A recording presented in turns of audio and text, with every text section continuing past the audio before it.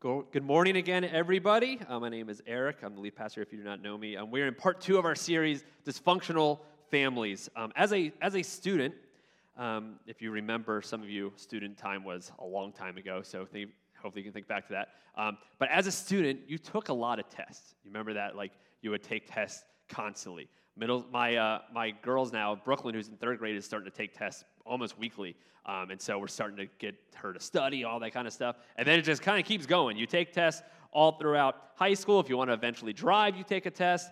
If you want to get into a good school, you have to take a test prior. And depending on the grade you get on that test, you might be able to get into a school. Then when you get into that school, you have to take a test to see what math you're going to be in and what placement you're going to be. And then when you're in college, you take a bunch of tests. It's just test constantly. And just like most students, when I took tests, I hated it.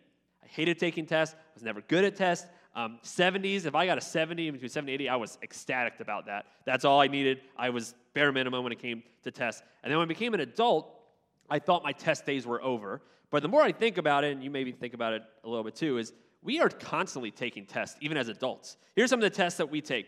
We take personality tests. That's kind of become like a little bit of a trend now of taking personality tests. And I've taken a ton of personality tests. And some of you may love personality tests, and some of you may hate them and think that it's silly, and you really take it, and it's just an algorithm determining who you are, and then you eventually start to act that way because you learn the results. I know that's some of your guys' arguments. But I like them. And here's some of the personality tests I've taken. I've taken Enneagram. I've taken Strength Finders, EQ, which tests not your IQ, but your EQ, your emotional intelligence. I've taken love languages, temperaments, and so many more tests that I've taken. Here's what I've learned about myself. I am a 3-wing 2 task-oriented extrovert that is a maximizer, futuristic, strategic competitor with a 70 EQ, and I love words of affirmation. So if you want to know how I need to be loved, I need words of affirmation. So I always make Frank say good things to me during the day. Okay, that's some tests I take. I also take professional tests. Maybe you've taken some professional tests as well. Before I became a pastor, I actually got my real estate license. Because I did not know what to do, and my mom was a real estate agent, so she's like, hey, you can get your real estate license, and then you can be my assistant and help with that. So I said, okay. So I took those tests. It's a national test and a state test. I passed them both. I was my mom's assistant for 2 months, and then she basically fired me because I was terrible at it, and I have not done anything with it since. So I spent a lot of money for a test that I've done nothing with. But even in the pastoring process, I had to take a lot of tests just in the whole pastor license process. What happens is in our district, in our denomination, you get your local license. That's the first step. And then when you go to get your district license, you go to what they call MAC weekend, which is Ministry Assessment Center weekend. And Michelle, you might remember it.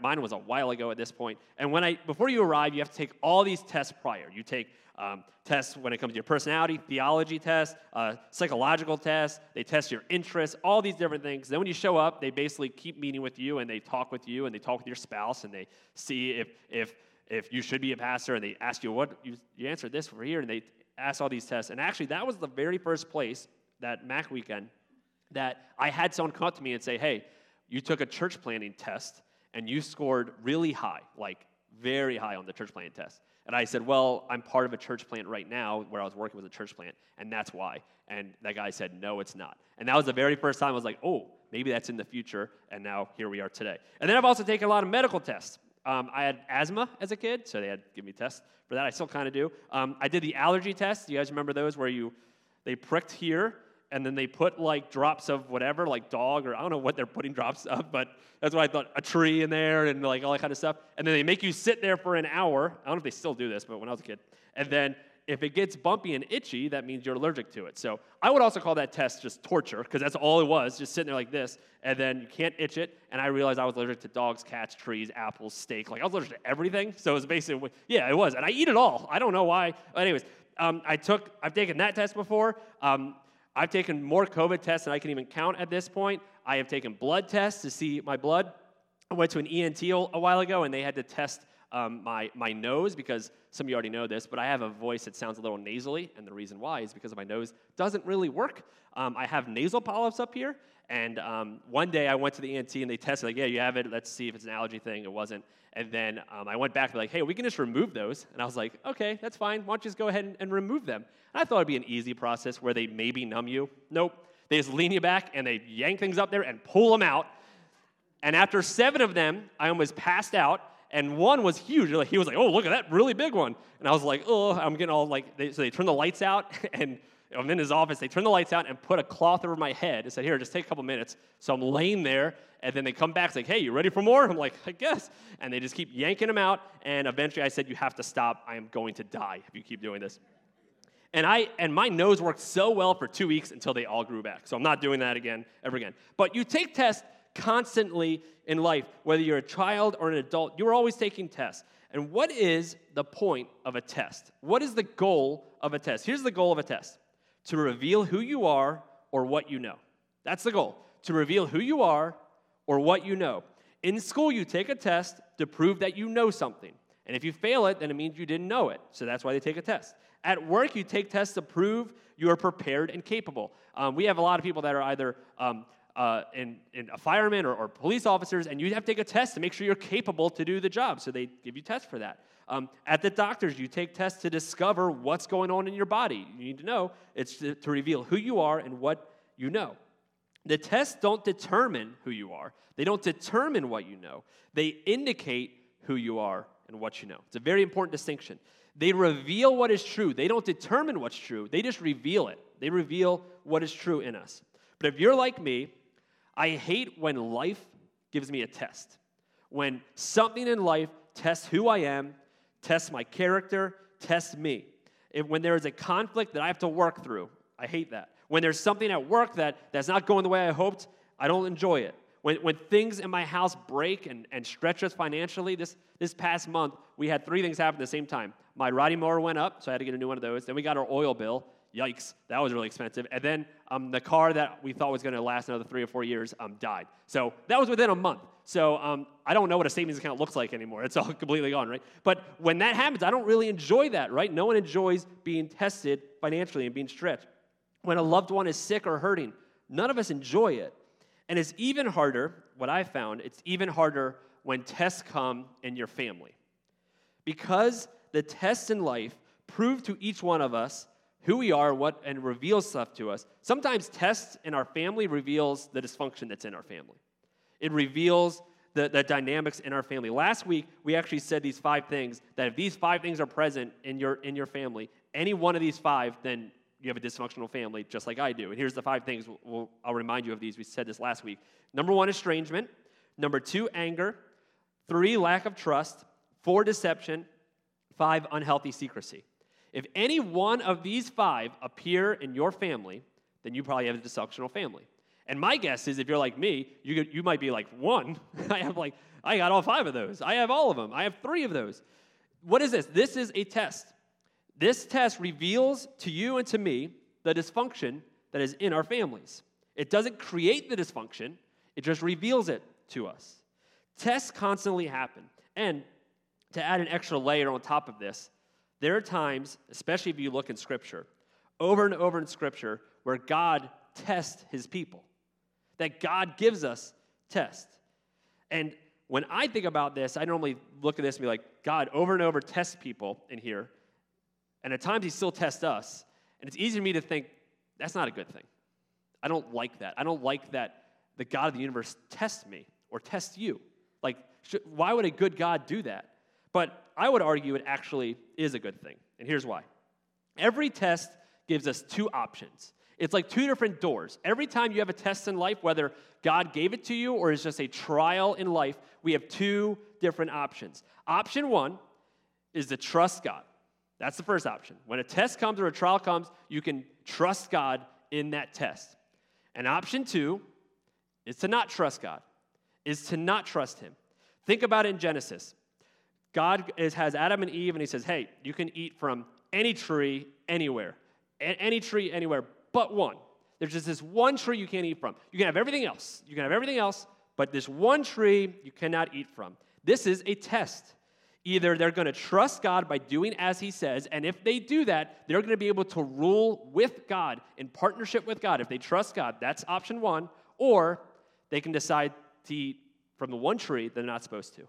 And to say, you know what, I don't fully trust that I should listen to what God says. I'm going to go my own way. From the very beginning, we see it.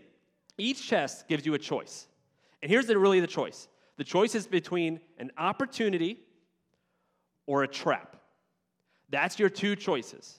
Every test that we have is either an opportunity or a trap. I heard this analogy from the Bible Project. If you ever watch it on YouTube, I highly recommend it if you haven't. But here's the analogy they give. Let's say there is a king who chooses you to do a royal task. But before he asks you to do this task, he wants to know that you are trustworthy. So he gives you a test. He gives you a test to see whether you are trustworthy or not. This test is really, if it's from a good king, this test is really an opportunity. It's an opportunity for you to prove to the king that you're trustworthy, thus you will get the job, and you will be noble, and you will be good. But then there's also a rebel, and the rebel hates the king and also hates you. So he also gives you a test. He tries to convince you that what the king is asking you to do, you should not do. And if you fall for that, it's not an opportunity anymore. It's a trap that he set for us. That if the test is from a good king who cares about you, it's an opportunity for you. If it's from a bad rebel who hates the king and hates you, it's a trap. Every test, every trial we have in life is either an opportunity or it's a trap. Every single one. That's our options. And in the story we're going to read today, in Genesis chapter 22, you can open up if you want to read along with us in your Bible apps. Abraham is given a test. And really before this, he's given many tests. It started with Abraham and Sarah was given a test. The first test they got was to leave their family behind and go to a new land where God will start an entire nation through them. And they passed the test. They say, you know what? I'm going to follow you, God. I'm going to do that test. And it's a huge opportunity that God awards them because they chose to trust. That during this test, they chose to trust. But if you read the story of Genesis, and if you were here last week, you know that they don't always pass the test. First, Abraham and Sarah are walking in Egypt, and Abraham, who's known as Abram at the time, is scared that they're going to take Sarai from him, so he lies about it. He fails the test. And then last week we saw that Abraham and Sarah, they were a little impatient on God's plan, so they decided to bring Hagar into the picture. It was a test, and they failed it. Over and over they failed it, and then here we see another test. Eventually, Isaac is born. Isaac is born. Abraham and Sarah, even though they were well in age, even though they were very old, the promise that God gave them was, hey, you're going to have descendants more numerous than the stars, that you're going to have descendants. And Isaac is eventually born. And God's promise of a nation and descendants happened with Isaac. So years and years and years of Abraham and Sarah waiting for this child to come. A lot of scholars believe that Abraham was in his hundreds at this point when Isaac eventually comes. Years and years and years of waiting. And they finally have this child. And then God gives them a test. Genesis chapter 22, we're going to start in verse 2. It'll be on the screen as well if you don't have your Bible. It says this. Then God said, take your son, your only son, whom you love, Isaac, and go to the region of Moriah. Sacrifice him there as a burnt offering on a mountain I will show you. Now Isaac, if you read this, you might think, that's not his only son. If you were here last week, there's Ishmael. Like, that's not his only son. But when it comes to the covenant that God promised Abraham, the covenant always was going to come between Abraham and Sarah. It wasn't going to come from Abraham and anyone else. So Isaac, when it comes to the covenant, is the only son. And God tells him, take your son, the son that you love. And here's what's interesting about this word love here. It's the first time we see it in the entire Bible. It takes 22 chapters for us to hear the word love. And it's in a father-son relationship. It says, take your son, the one you love, and sacrifice him as a burnt offering. I mean, this is heavy. A burnt offering would consist of first killing the sacrifice and then burning it. That's what it would consist of. And Abraham wouldn't be completely shocked with this request in that culture. Sadly, back then, many priests of specifically Canaanite descent would practice human and child sacrifice to their Canaanite gods. But this God, Yahweh, this God was different. This God didn't ask for that stuff, but yet here we are, this God is now asking, hey, I want a sacrifice. I want a human sacrifice. Not only any human sacrifice, but it's a sacrifice of the son he's been waiting for. The one and only son that he loves, the first time we hear that word, that son is who the sacrifice is going to be. Continues on in verse 3. Early the next morning, Abraham got up and loaded his donkey. He took with him 2 of his servants and his son Isaac. When he had cut enough wood for the burnt offering, he set out to the place God had told him about. Abraham gets up early. he can't be happy about what he has to do. I mean, he's been waiting for this son forever. But still, he gets up early, and in obedience, he starts walking. He gets everything ready, and he starts moving. He starts doing what God said. Continuing on, verse 4. On the third day, Abraham looked up and saw the place in the distance. So he's wandering for 3 days. 3 days he is wandering, looking for the place that he is going to sacrifice until eventually God reveals it. God reveals it. And then he says in verse 5, he said to his servants, "Stay here with the donkey while I and the boy go over there. We will worship, and then we will come back to you." So the question here is Abraham lying here? Is he just telling his servants, he says, "Hey, you servants stay here. Myself and Isaac are going to go up to this mountain." He knows what he's told to do. I need to go up there and kill my son, sacrifice him. But then he says, we're going to worship, and then we are going to come back. Here's what I believe. I don't believe he's lying. I believe that he believes that he is going to come back with Isaac. That even though he is told to kill his son, that what I think he believes, and what a lot of scholars would argue, is that he is going to sacrifice his son, and then he believes that God is going to raise him back from the dead. Here's why. Just a chapter earlier, in Genesis 21, verse 12, God told Abraham that Isaac will be, his seed shall be called, as in the descendants that God promised is going to come through Isaac. So Abraham knows that God can do anything. He knows that God promised that his seed is going to go through Isaac, and that through Isaac a nation is going to be built. But he also knows that God told him to sacrifice his son. He doesn't know how both are going to work, but all he knows is God said this, and I'm called to do this, so I'm going to do this, and I don't know what God's going to do, but we're coming back because he has to come back. He doesn't know what's going to happen, and there's no reason to truly believe that his son will be raised from the dead. We've never seen that in Genesis at this point. It's unprecedented faith. He knows what God promised. He knows what God commanded Abraham to do. So all he knows is he has to do what he's commanded and has to trust in the promise. He doesn't know what's going to happen next. Then in verse 6, Abraham took the wood for the burnt offering and placed it on his son Isaac, and he himself carried the fire and the knife. As the two of them went on together, that's a key word. We're going to see that twice. But basically what that means is the two of them went on together is that they went in agreement. They went in agreement. Both Abraham and Isaac are showing tremendous faith here. Verse 7. Isaac spoke up and said to his father Abraham, "Father." "Yes, my son," Abraham replied. "The fire and wood are here, but where is the lamb for the burnt offering?" Isaac knows how this process is supposed to go. They're supposed to bring a lamb, and they don't have a lamb. So he goes, "Hey, where's the lamb? We need that in order to do that sacrifice." And listen to how Abraham responds. Verse 8, Abraham answered, "God himself will provide the lamb for the burnt offering, my son." And the two of them went on together. There's that word again. In agreement, they kept going. Okay, God's going to provide. How? Abraham has no idea. But God's going to provide. I'm going to trust that God will provide. Then verse 9. When they reached the place God had told them about, Abraham built an altar there and arranged the wood on it. He bound his son Isaac and laid him on the altar on top of the wood. Here's what's something that's important here. Abraham at this point is 100 years old, in his hundreds. So he's an old guy. Isaac is young. We don't know exactly how old he is, but scholars believe he's anywhere between 6 years old and 30 years old. What that means? If Isaac is a teenager or older, if he's a young adult, and this 100-year-old man is going to take him, bound him up, put him on the wood, and kill him. If Isaac didn't want it to happen, he could just stop it. He could just run away from this 100-year-old man. He could overpower him. He could stop it. But yet it says Isaac is bound up and he's put on the wood. If he wanted to escape, he could, but he didn't. That means that Isaac is allowing this to happen. This is faith. This is him. If this is what you say we're going to do, this is what we're going to do. He's also showing tremendous faith here. Verse 10. Then he reached out his hand and took the knife to slay his son. See, Abraham doesn't think God's going to stop him.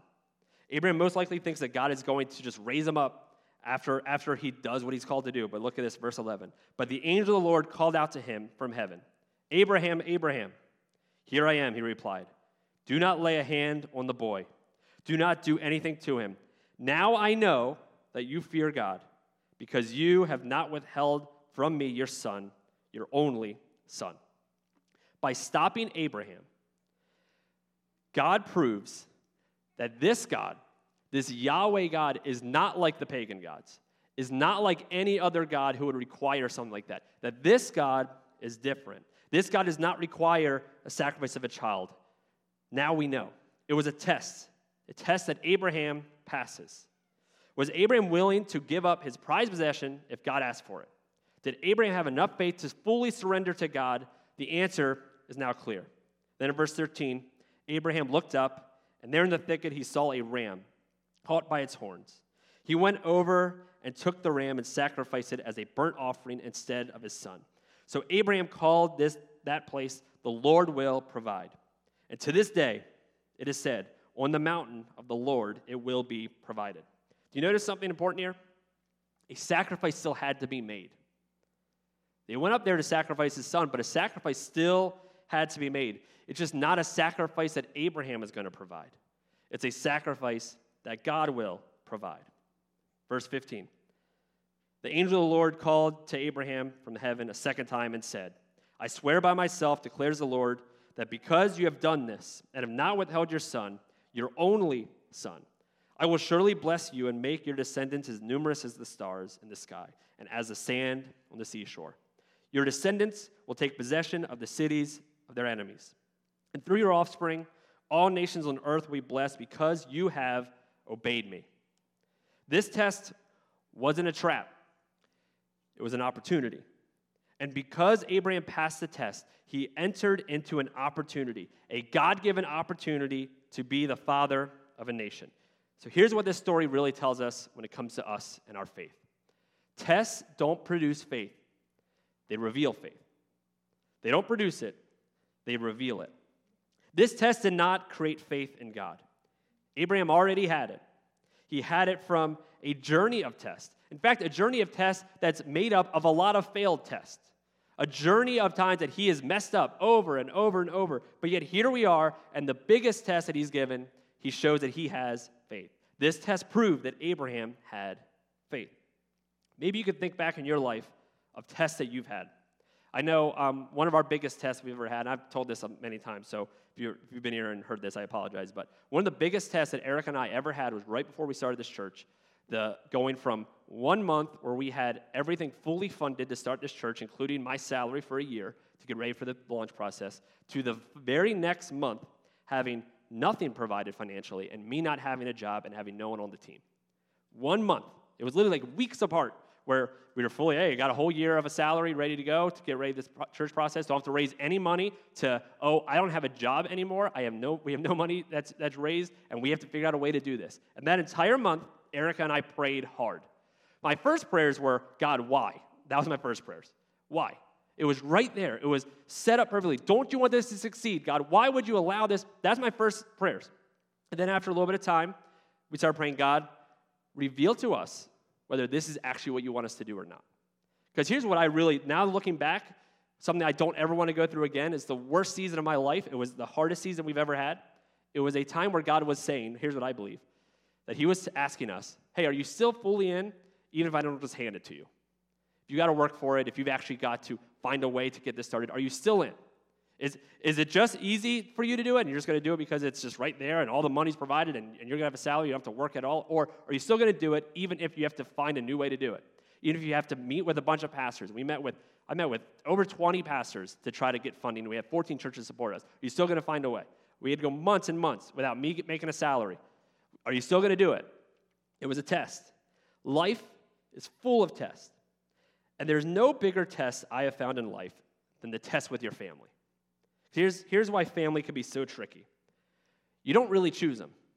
You might choose your spouse, and that's kind of it. You might choose how many kids you have, but you don't choose how your kids are born. You don't choose your parents. You don't choose your siblings. It's out of your control. So that means the dysfunction that is part of your family for a lot of times is out of our control. It's out of our control, and it's not your choice. And there's nothing we can do to change it. Family is both our strength and our weakness. It really is. It can be the biggest strength. It can create the support you need, the love you need. It can set you up for success. It can be your biggest strength. But man, family can also be your weakness, can't it? It can be what caused your biggest vulnerabilities and your biggest insecurities in life is created by your family. It can be the people that are the hardest to love in your life. It can be the worst pain you've ever felt, all because of family. It can be both. It can make you feel the lowest.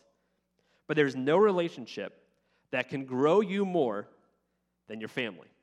There really isn't, for better or for worse. Because here's what we can do.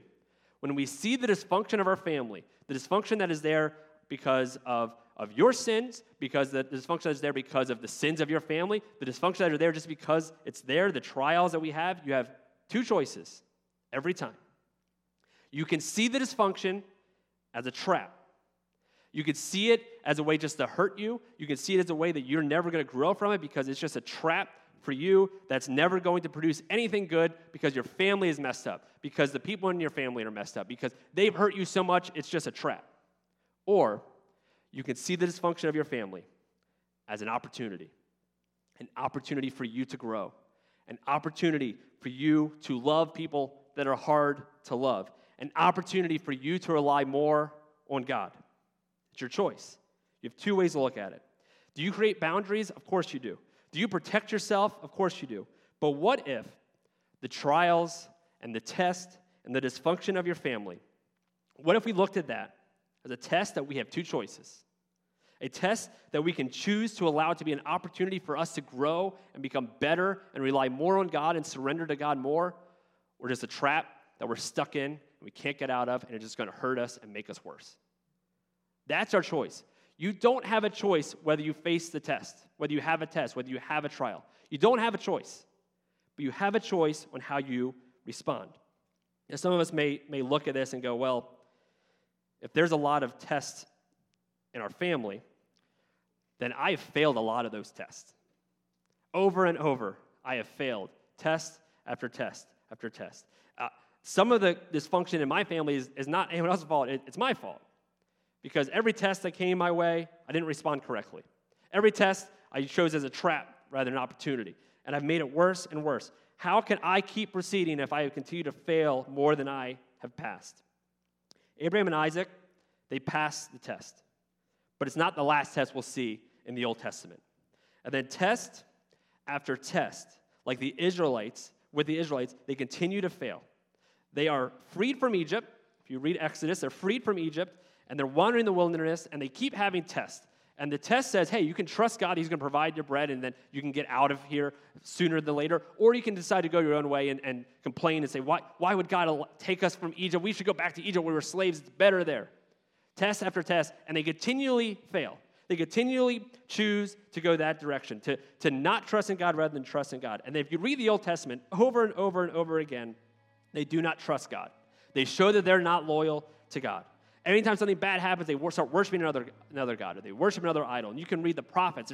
Prophets are basically saying, you guys keep messing up, and God's coming. You keep messing up. And the whole Old Testament is people failing over and over and over again. This nation that God created fails over and over and over again. They have this amazing opportunity to be the nation of God and partner with God to reveal God to the entire world, but they choose not to. They choose to fail, just like you and just like me. The tests continually show that the nation of Israel, the entire Old Testament, that you and me are not qualified, that we cannot pass it. We see that over and over until Jesus shows up. Jesus is finally the only one who is qualified. And test after test, Jesus passes. He's in the desert, fasting for 40 days and 40 nights. And the enemy comes and tempts Jesus 3 separate times. He has a choice. He can fall for the trap, or he can trust his Father. And all 3 times he passes. Trust his Father. And before the ultimate test that Jesus is going to do, Jesus is praying to his Father. And he's praying and asking God to allow this upcoming test that he's about to do, allow this upcoming test to pass by him. He said, God, I don't want to do the test. I don't want to do it. But then what does he say as he prays? Father, not my will, but your will be done. If the test is coming, I have no choice but to trust you. And then Jesus, out of love for you and love for me, passes the ultimate test. The ultimate test by allowing his life to be taken from him for your sins and my sins. To allow himself to be sacrificed for all the mistakes that we have done wrong. And if we look back at the story of Abraham and Isaac, just like Abraham and Isaac had to travel for 3 days before they found the place. Jesus had to be in a tomb for 3 days. Just like Abraham had to choose to sacrifice his son, God the Father chose to allow his son to be the sacrifice. Just like Isaac had to willingly let his father make a sacrifice, Jesus had to willingly become the sacrifice for you and for me. And just like God provided a lamb to take the place of Isaac, he provides the Lamb of God to take the place of you and me. The comparison for the story of Abraham and Isaac is just so much. So if God provided for us through Jesus, that means he continually provides for us in our dysfunction of our families. Tests don't produce your faith. They reveal your faith. We will continue to have tests. You're going to continue to have tests in your families. Thanksgiving's coming. There's going to be some tests on Thanksgiving. The holidays are coming. There's going to be tests on your holidays. Tests are going to happen. Every generation, every person has tests. And a lot of us fail it. I do too. But what if, instead of blaming God for the test that we're about to endure, what if we said, God, I know that this test, which is whether it's God gave you the test or whether it's just the result of the sin, who cares why you have it, but you have it. What if we looked at that test as an opportunity? You know, this is an opportunity for me to look more like you. That's why James says it this way in the book of James. He says, we should consider it pure joy when we face trials. You can use the word test there too. We face trials of many kind because the testing of your faith, it produces perseverance. And perseverance, when it finishes its work in you, you will be mature and complete, not lacking anything. If you look at your family, my guess is a lot of the dysfunction that happens in your family is from a lack of maturity, isn't it? Just because you're an adult doesn't mean you're mature. That it's a lack of maturity. But remember, when you face that trial, when you face that test, when you face it, it's an opportunity for you. It's an opportunity to surrender to the God that loves you, that gave the sacrifice for you, that wants you to look more like him. So when that trial comes and you choose instead to go through the door of trusting God in that temptation, in that test, in that trial, to love the people that are hard to love in your family, to be the example that your family needs you to be, when you do that, James says you're going to grow. You're going to become more like Jesus. You're going to become more mature. It's the only way to grow. You don't grow this way. You don't grow by just going to the trap, by saying, no, I'm not going to trust God in this. I'm going to blame God for this trial. You never grow this way. You only grow here. It's an opportunity. So what if we looked at the dysfunction of our family as an opportunity for us to grow and look more like Jesus? Let's pray.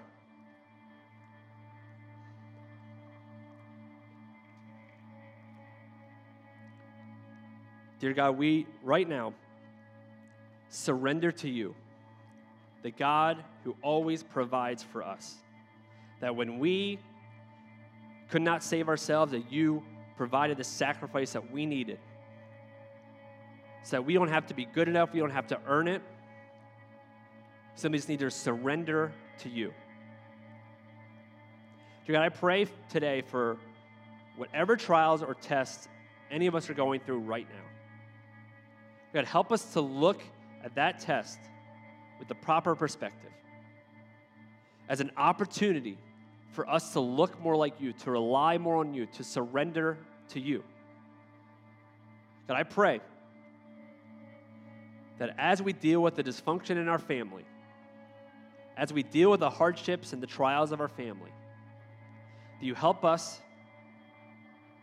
to rely on you, to be mature, to use it as an opportunity to grow closer to you. In your son's name, amen. Let's close today with this closing. Let's stand and sing.